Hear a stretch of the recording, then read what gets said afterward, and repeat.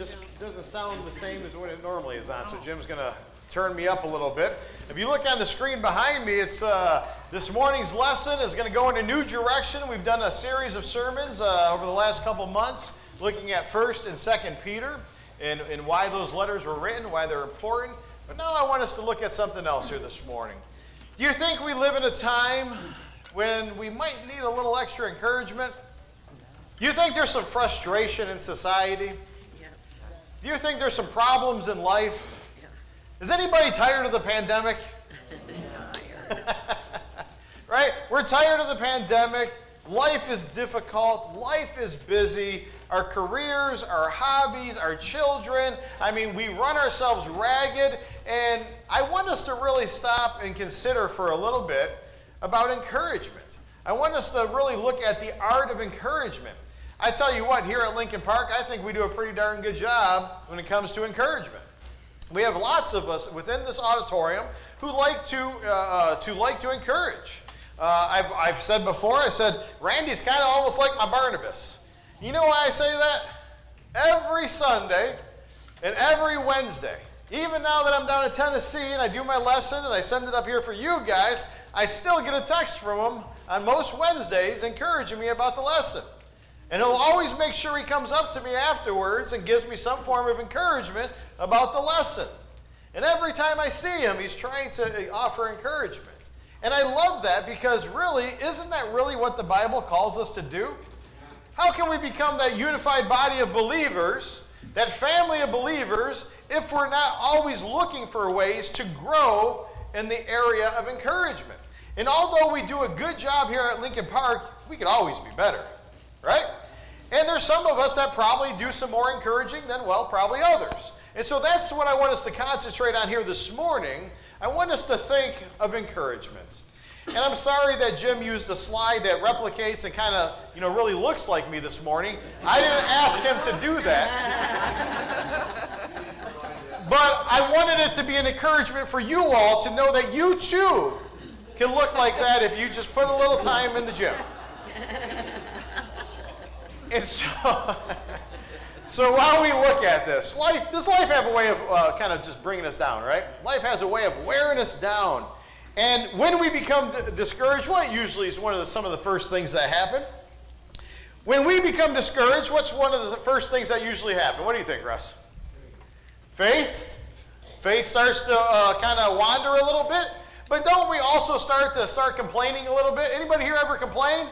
Anybody here have some difficult days and you start to complain? Well, that is usually something that starts to happen. We start to feel sorry for ourselves. Has anybody during the pandemic kind of found yourself complaining and feeling sorry for yourselves? Has anybody who watches the regular news, whether it's local or national news, do you start to kind of complain and feel sorry for yourself? And start to feel sorry for this nation? And so, brethren, we need to know that complaining and feeling sorry for ourselves is something that's really inherent in humanity. But it doesn't have to be, because there's this little stream of thoughts that go through your head all the time.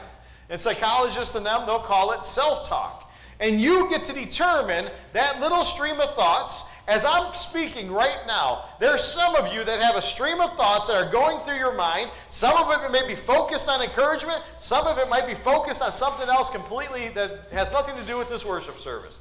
But there's always thoughts going through our mind. You get to determine if they're positive or negative. You get to determine what you do with that little stream of thoughts that's constantly going through your mind. And so in today's world, it appears that everyone is becoming more and more connected. Well, you think about it, most people have smartphones. Most kids nowadays have smartphones. And it would appear that through social media and all the various platforms that we're more connected than at any other time in human history. What's the problem with that? We're becoming more and more disconnected personally, in the flesh, personal relationships, one-on-one fellowship time. Why? Because I got 700 Facebook friends. Even though I haven't seen probably 678 of them in 25 years, I got 700 Facebook friends. Even though I have no idea what's going on in their lives, I have 700 and some Facebook friends. I really don't, but I'm sure there are people out there that do. What's my point? I don't care how many Facebook friends you have. If you're not interacting on a one-on-one, face-to-face, in the person, in the flesh, relationships and interaction with people. Right. While we are more connected at this point in time from a technological standpoint at any other time in our history of the world, we are dealing with higher levels of depression and higher levels of suicide than at any other time. Well, how could that be?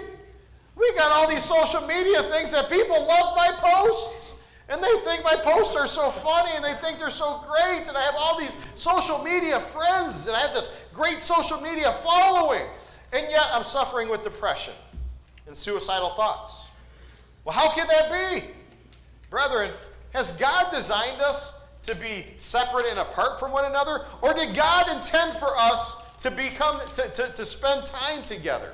Did God desire for children to leave their mothers and fathers and for sons to find a wife and to cleave to their wife and become one flesh, both in mind, body, and spirit? When God created mankind on the sixth day, and then we know in Genesis chapter 2, when God created man, it said, it is not good for man to be alone. When you want to punish somebody in the judicial system, where do they put the criminals when they really want to punish them? In solitary confinement. Why? Because we know as human beings God designed us in order to be in fellowship with one another. So the worst thing you could do to a criminal is to separate him from the masses and to make him be in an area that he's by himself. Why? Because what usually starts to set in? Regret and depression and all these other things that go along with it. So as I said earlier today, I don't care how many Facebook friends that somebody has. It will never make up for the lack of personal, in-the-flesh relationships with individuals. And brethren, that's something that we need to really fully consider because we're made with the desire to connect with people on a personal level. Don't people feel good about themselves when they feel like they belong? I mean, doesn't it feel good after, I know sometimes we don't always want to, break up our routine, break up our schedule and schedule some fellowship time or go visit somebody. But how many times, even though you really didn't want to do it, but after you did it, you felt so much better? Like, man, I'm glad I went out of my way and I went and met with so-and-so because I actually enjoyed it. I felt good about it. And so we have to remember, brethren, that while we are connected more from a technological standpoint, we're less connected personally on a one-on-one basis than at any other time in our history. Young kids are having trouble because they have a hard time knowing how to talk with one another nowadays. I can't tell you, every time you go to a restaurant, every time you're out in public, you'll see a family of 5 sitting around the table and they're all on their phones doing this. They're not even talking. They're not even enjoying the people that are literally right there in their presence. I had a friend who used to come by once in a while into some of the Christian fellowships that were at my house, and he would always be playing Words with Friends. Anybody play Words with Friends? And he would be playing Words with Friends while we're all sitting there talking. I said, why don't you use your words with your friends? I mean, we're literally sitting 3 feet from one another, and you're playing a game on your phone. Put the phone away and talk. And so that's something that we're seeing that is becoming more and more of a problem in society. And so there's too many people that are experiencing let down and discouragement, and they don't feel like they can have somebody they can turn to. You can't get that same effect on social media as you can in the flesh. There's nothing that can replace a hug from somebody who loves you and cares about you. There's nothing that can replace that listening ear when you got something going on in your life and you need that person. You need that one person that you can talk to. Not on a private message that I send you on Facebook, but no, on a one-on-one basis. And so, brethren, Proverbs 17:22 tells us, a joyful heart is good medicine, but a broken spirit dries up the bones. And why is that such a crucial passage of Scripture? Because when we become discouraged, there will be times when our spirit starts to dry up. Our spirit starts to dry up, and there will be times when our strength is gone. We don't feel as physically or as emotionally or spiritually as strong as we once did. And what usually happens when that happens? We start to withdraw ourselves from one another. We start to withdraw from worship. We start to withdraw from fellowships and Bible studies. We start to seclude ourselves in our homes. We start to cancel plans that we once enjoyed. Why? Because depression is setting in. And because I start to feel sorry for myself. And I start to allow all this constant stream of thoughts to be fueled by negativity instead of positivity. And so, brethren, when we look at this here this morning, once in a while I'll sit down and I'll meet with various individuals. And if you've been an elder or a minister for any length of time, you do counseling from time to time, individually as well as marriage and couple counseling. And sometimes after I'm done, I'll sit there for a few minutes. Sometimes I'll pray, sometimes I'll just take a few breaths, and I'm usually left astonished at the amount of hurt that people are dealing with in their lives. But they're not reaching out generally to others whom they have a good personal connection with for advice. Because too often the advice they get is worldly advice and not godly advice. And so, brethren, we think about this. All around us in our communities are various peoples. Various people who are dealing with marriage troubles. Marriages are falling apart. Finances are a mess. They're worried about their jobs. They're worried about their kids. They're worried about the sin in their lives. They have regrets, huge regrets from things they've done in the past. Their health isn't what it used to be. Their life, the lives that they live and our lives that we live have a way of wearing us down.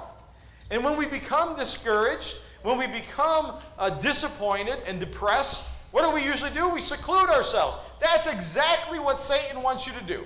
Satan wants you to think that nobody cares. He wants you to think that you're not as important. He wants you to think that you're kind of like the oddball out now. And he wants you to start to pull away from the church. He wants you to start to pull away from family members. Start to pull away from various friends. Brethren, when we start complaining and feeling sorry for ourselves, Satan begins to win. Because our faith begins to suffer. And when our faith begins to suffer, well, then we start to find excuses about why we can't make it to worship, why we can't make it to Bible study, why we can't make it to church fellowship opportunities, and why we stop actually fellowshipping with our fellow brothers and sisters in Christ. Satan begins to win if he can get you to seclude yourself off from the brethren.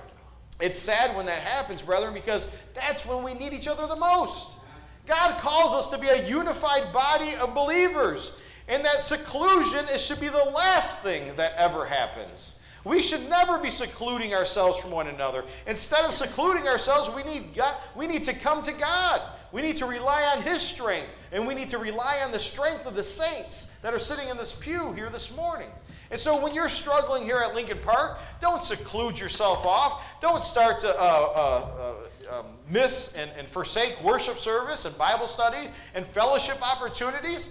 We probably had a dozen people, maybe 12, 15 people that showed up at the Cackleberry Farms yesterday. We had a great time, the ones who showed up. And if you weren't there, you could have had a great time too if you were there.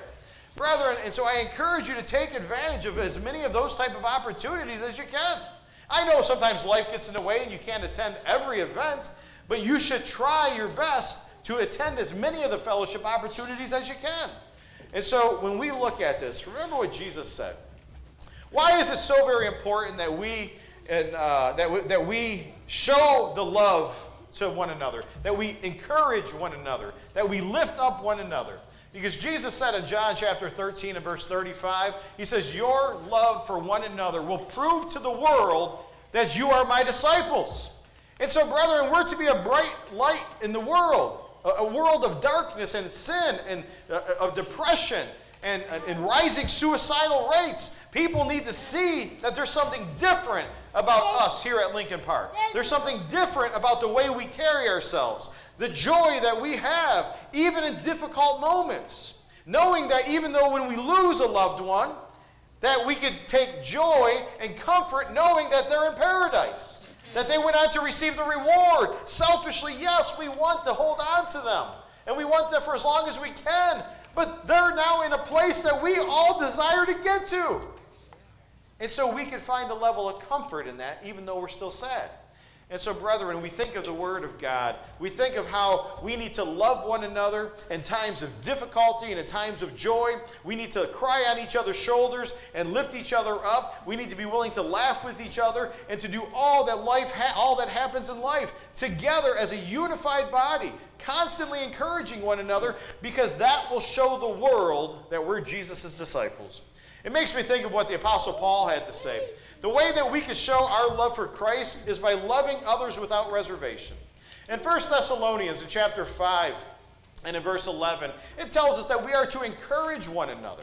Encourage one another and build each other up just as they were already doing. But he gives this as a way of a reminder. Some of us do a great job of building each other up and encouraging one another. I mentioned what Randy does for me every Wednesday and Sunday. Every time I preach a lesson, every time I do a Bible study, he always has a word of encouragement. It makes me think of Cal Seacom, who's gone on to his reward when I was at Allen Park, a wonderful brother in Christ. That man encouraged me and encouraged me and encouraged me constantly. And what a joy he was to my life.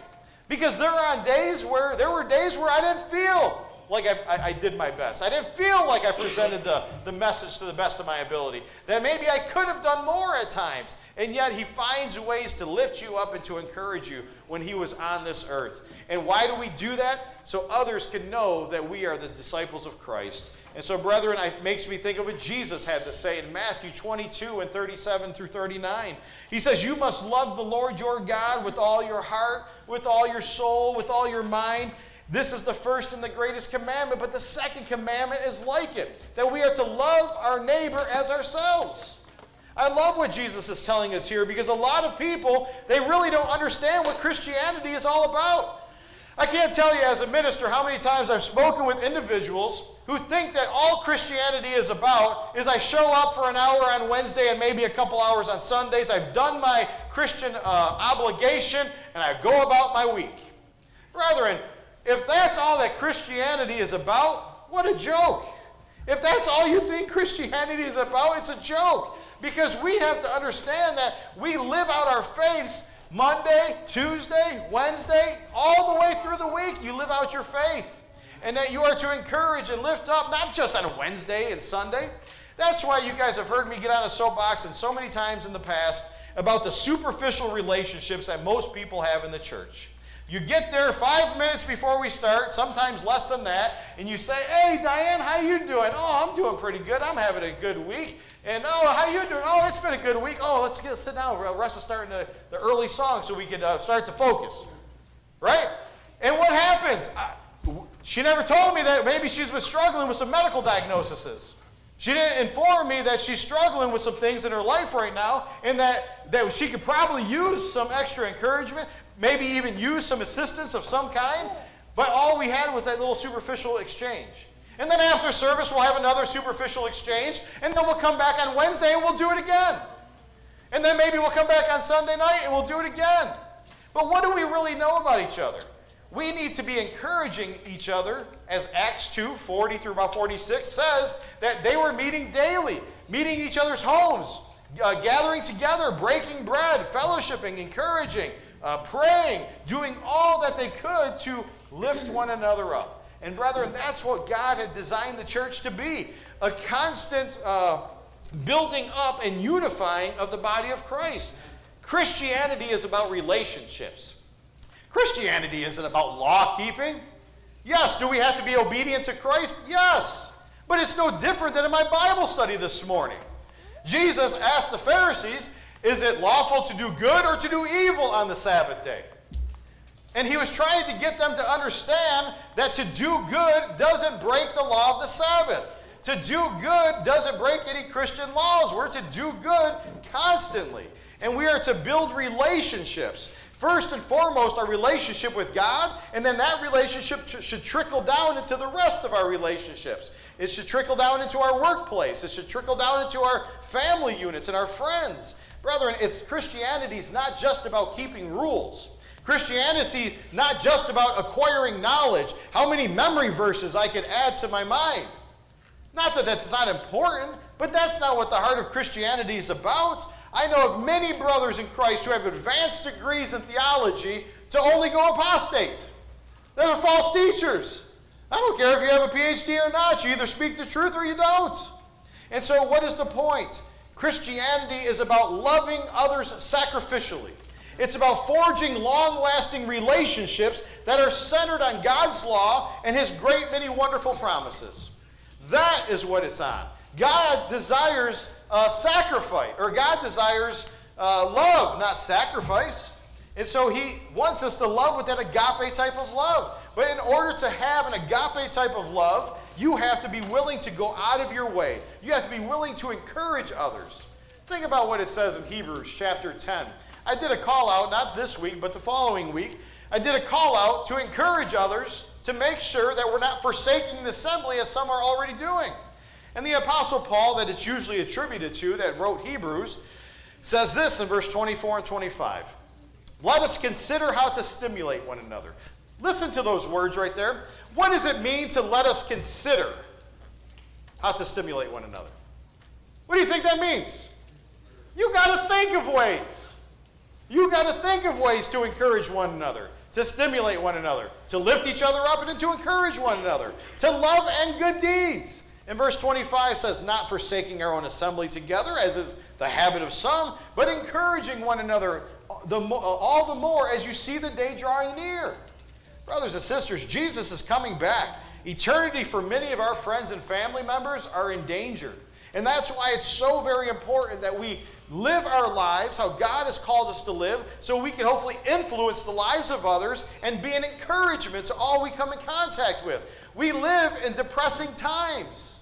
We live, and we've been dealing with this pandemic for 2 years. People are tired of it. They're tired of all the negativity on the news. And so they need more of us to be a bright light in a dark society, in a dark and sin-filled society. They need to see more people doing more things so we don't lose faith in humanity, but our faith in humanity is building up. I had a conversation with somebody here recently. I said, you need to shut off the news because you can't handle it, because you think that the whole world's going to hell in a handbasket. But you don't see all the good things that are happening. You didn't hear on the news all the people who stepped up for Russ and Shelley and his family, all the good things that people did, the love that was spread to him, the food that was probably brought, the letters, the cards, and everything else. You didn't hear about that on the news. Brethren, there could be literally hours worth of encouragement that we could receive if they would put that on the news. But that's not what sells. You know what sells in the mainstream media? Negativity. But we have to remember that there are way more good people in this world doing good things and helping people to further the cause of humanity, and Christians who are out there furthering the cause of the kingdom than what you'll ever see on any news broadcast. This just past week, I was down in Tennessee, and the church at Walter Hill, they were making a ton of food, and they were sending it over, and they were having a big group of themselves going over to Waverly, Tennessee. Well, if you haven't watched the news, Waverly, Tennessee, their town was practically destroyed by a ridiculous flood. 17 inches of water fell on them in like less than 24 hours. And tons of people lost everything. And people from the hour away in the Walter Hill area are going there, helping demolishing homes, demolishing these buildings, bringing food, bringing supplies, and doing everything. You didn't hear about that on the news. All you heard about was the carjacking and all the dysfunction in Washington. Brethren, there are good things happening in Lincoln Park and all other communities around the world. And so don't let yourself lose faith in humanity. Concentrate and focus on all the good that is happening in this world. Is there bad and evil? Yes, there will always be bad and evil. But it doesn't mean there's no good happening. So as we look at this, and I get back off my soapbox, brethren, we need to remember that encouragement is so very important. And we need to search out ways. We need to be purposeful in our encouraging of one another. But that encouragement must carry over. It must not just be a Sunday and a Wednesday. That encouragement must carry over into every day of the week. I was talking to Ed. I called him this week. I was sitting in a traffic jam in Tennessee. And if you know anything about Tennessee, it's a regular occurrence. And so I said, I'm going to call my buddy Ed and see how he's doing. So I called Ed, and I was talking with him for a minute. And we were just talking. I said, how's your week going? What you doing today? He says, well, I'm going to do this, and I don't have to tell you what it was, but it was a way to encourage and to help somebody. And he uttered these words. He said, every day, me and Judy, we try to find one thing that we could do. Whether how big or how small it is, we try to do at least one thing every day to encourage, to lift up, or to provide. Can you imagine the difference we would make in this world? Let's not even look at the world. Can you imagine the difference we would make in this community and our communities in which we reside if you sought out every day to do one thing that makes a difference? It doesn't always have to be a huge thing. There's lots of little things that we can do, and we'll talk about some of those examples here this morning. But brethren, we need to understand that God has called us to live with an agape type of love. And so we need to understand that Christianity is to be way more than setting aside 3 hours a week. How can you say that you love God with all your heart, all your mind, all your soul, if you only give God in the kingdom 3 hours? If you were to evaluate your week, we all sleep hopefully around 6 to 8 hours a night, right? So that should give us 16 to 18 waking hours. Well, most of us work. And so let's just say that's another 8 hours out the window. That leaves you with anywhere from 8 to 10 hours that you get to determine what you're going to use it for. And if you take that 8 to 10 hours times 7 days, and you only give God 3 hours, that's less than a couple % of your available time that you actually gave towards the kingdom. How can you say you love God with all your heart, mind, and soul if you give God 1 or 2% of your time that's available? Do you ever think of it that way? Yeah. Every day, we should be looking to encourage, lift up, and build up, and to love, just as Christ did. Brethren, as we look at this lesson here this morning, the spirit of agape love is to carry over into our everyday relationships in this world. We are to strive to find ways. Did you know that the New Testament uses the phrase one another constantly? You could find it. It says we are to love one another. We're to serve one another. We're to encourage one another. We're to forgive one another. And the list could go on and on. But we are to do these things regularly, just as Christ Jesus did for us. It says that while we were yet sinners, Christ what? He died for us. He came into this world knowing that we didn't deserve him, knowing that we didn't deserve his sacrifice, but he did it anyways. Why? Because he loves us. And we are to do the same thing. We are to love people who are unlovable sometimes. We are to do good to people who don't deserve it. Why? Because that's what Jesus did. Brothers and sisters, for the sick and the shut-in, we have things like our services are recorded. They're recorded. They're put on YouTube. They can watch it live. And that's for the sick and the shut-in. And they should take advantage of those things. But remember, online services were never intended to take the place of in-person worship. They were never intended to take the place of in-person worship, Bible study, or fellowship opportunities. If you're sick and you're shut in for a reason, that's what it's for. Take advantage of it so you can still feel a sense of community. But if you're staying home and if you're watching this on television here this morning, because I like to drink my coffee and sit in my recliner, and I just really don't want to deal with getting out of the house today, then brethren, you are in violation of the Scriptures. You are in violation of God's law. Because it tells us, as I read in Hebrews 10, 24 and 25 earlier, that we are to encourage one another each and every day as we see the day was drawing near. Encourage each other to do what? To come together, not forsaking our assembly, as is the habit of some. As we've instituted things like Wednesday night Bible studies online, worship services online, they were done so to provide a service during a difficult time. Not to allow us to become lazy and to not fellowship so I don't have to deal with it. I don't have to interact with people. I could just stay in my little bubble. That's not what God intended. That's not what the Scriptures teach. That's not why it was designed. And so I know I may be stepping on some toes here this morning, brethren, but this needs to be said. The only way that we can effectively encourage one another is to not by sitting at home, but to coming out and while we gather together for worship, sure, we sing songs of praise to God. We partake of the Lord's Supper. We remember that great sacrifice He made for us. And we worship God in spirit and truth, but it's so much bigger than that. We come together to encourage one another, to talk with one another, to spend quality time with one another. Does anybody get inundated with sin on a regular basis? Are you inundated with sin on a regular basis? Well, where can you go to recharge your spiritual battery? Oh, worship, Bible study, Christian fellowship opportunities, Tuesday morning men's group that meets now at Jim's house, and I think they're meeting at Jim's right now. I talked to him on the phone. This past Tuesday, they called me on speakerphone, and we got to talk for a little bit. But that's a time that the guys come together. If you're retired, or if you work an afternoon shift and you have that ability, come together. Why? Build each other up, laugh, encourage each other. Brethren, these are the things that we must be doing regularly. When's the last time you invited somebody into your home with the express purpose of getting to know them better?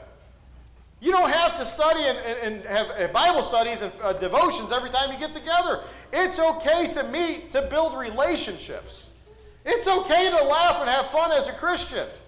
When is the last time you have had somebody that's not in your inner circle into your home with the express purpose of building a relationship with a fellow brother and sister in Christ? I want you to think about that, because I think if we're all honest with us, it's not very often. And so we continue on here this morning. For better or worse, brethren, we need each other. The book of Hebrews in chapter 10 and verse 24 says, let us, what does it say? Think of ways to motivate one another to acts of love and good works. Let us consider it. Let us think about it. Let us act purposefully in the ways of encouragement. It takes thought in order to be purposeful in our love and good deeds, brethren. The Greek word translated encourage is an interesting word. It's a word that usually has a negative meaning, meaning to irritate or incite. But with most words, we know that there's multiple contexts that those words can be used in. And it can also be used in a positive light. So we can encourage one another by motivating one another to acts of love and good deeds. All people, I don't care who you are, what walk of life, what your career is, how many children you have, what's going on in your marriage, every single one of us have an opportunity every day to encourage somebody if you'll only look for it. Every single one of us has an opportunity to offer a gift of encouragement. Because I don't care what anybody says, the encouragement is absolutely a gift. And when I see, I think about different aspects of encouragement. We have the Samaritans ladies group that meets on Tuesdays. They send out cards. I love getting cards from the Samaritan ladies. I love getting cards from anybody. Who here, when you go to check your mailbox and you open it up, it's mostly like junk mail, maybe some magazines, a bunch of just junk and some bills? Oh, but there's this one letter that's handwritten. What's the first thing you open? The first thing I open is that letter that's handwritten. That's always the first thing I open. Why? Because I know most of the time it's going to be a source of encouragement. We could call one another on the phone. We could call one another. You could call somebody and just take a few moments to say, hey, listen, I don't have a lot of time to talk, Matt, but I just want to let you know, brother, that the Lord put you on my heart today. I want you to know that, hey, I hope you're having a good week. If I can do anything for you, please let me know. I'm going to be praying for you this week, and I hope you have a good week, brother. I got to get back to work, but I just want to let you know I was thinking about you. I guarantee you, if you did something like that, and say Matt's having a bad day, just for a second, you're going to put a smile on that man's face. Even if it's just for a second. Brethren, we need to take more opportunities to send out letters, to send out cards, to make phone calls, and to do all that we can to encourage each other. Sometimes the best way to encourage others is just by listening. By listening to somebody, not always even offering advice. If there's one thing I learned about marriage, many times my wife doesn't want me to solve all her problems. She just wants me to listen to her problems, which is difficult for me because I like to solve problems. But I learned that over the years, that sometimes it's better to listen and not offer the advice. They just sometimes want to vent, and sometimes we're in the same boat as well. Brethren, that's an opportunity we have.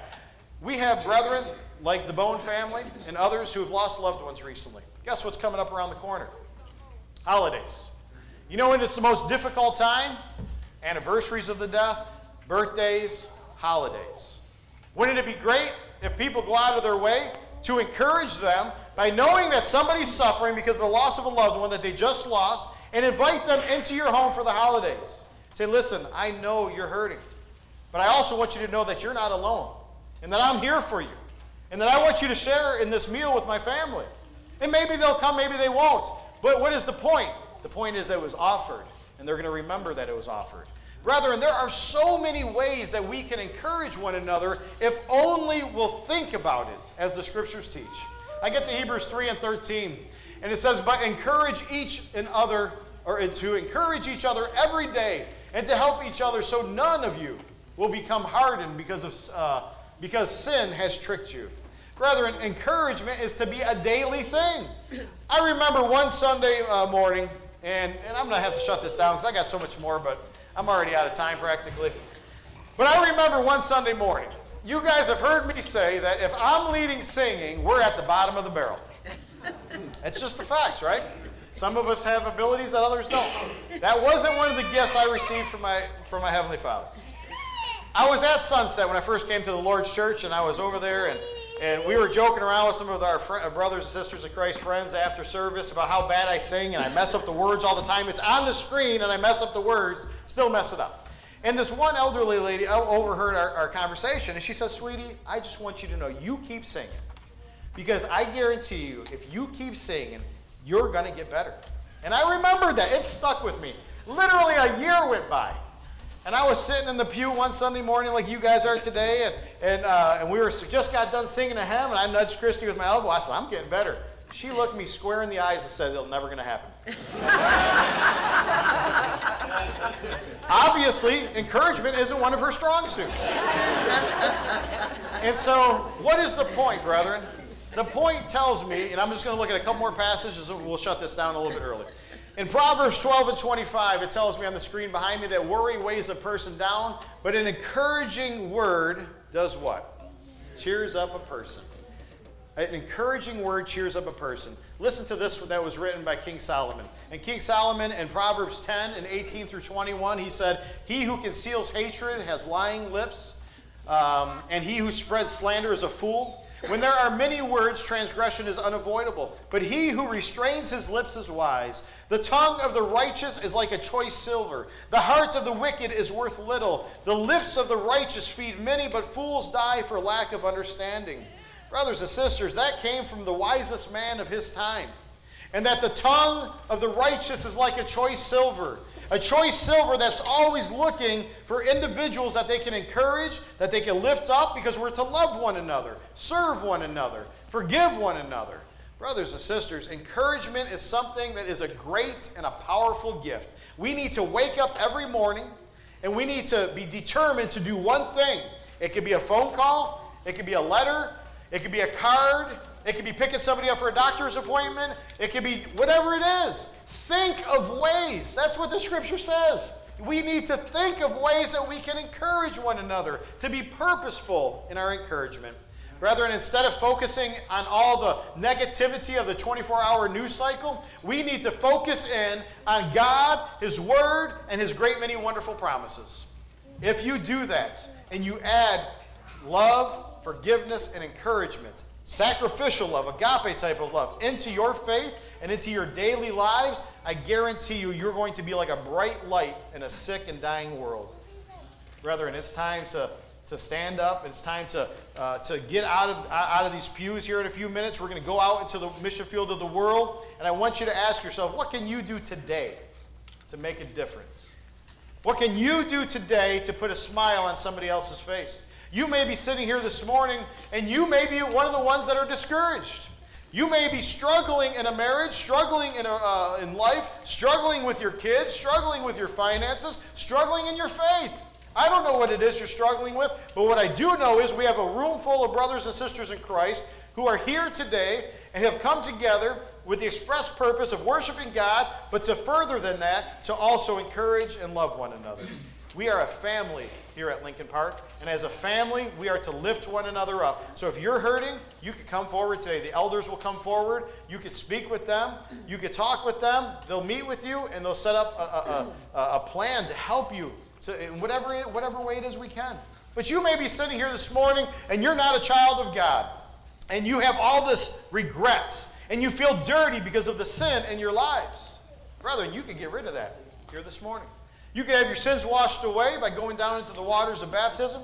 And you can be raised back up out of the water as a new creation. Your sins washed away. You receive the gift of the Holy Spirit. and God himself will add you to the kingdom.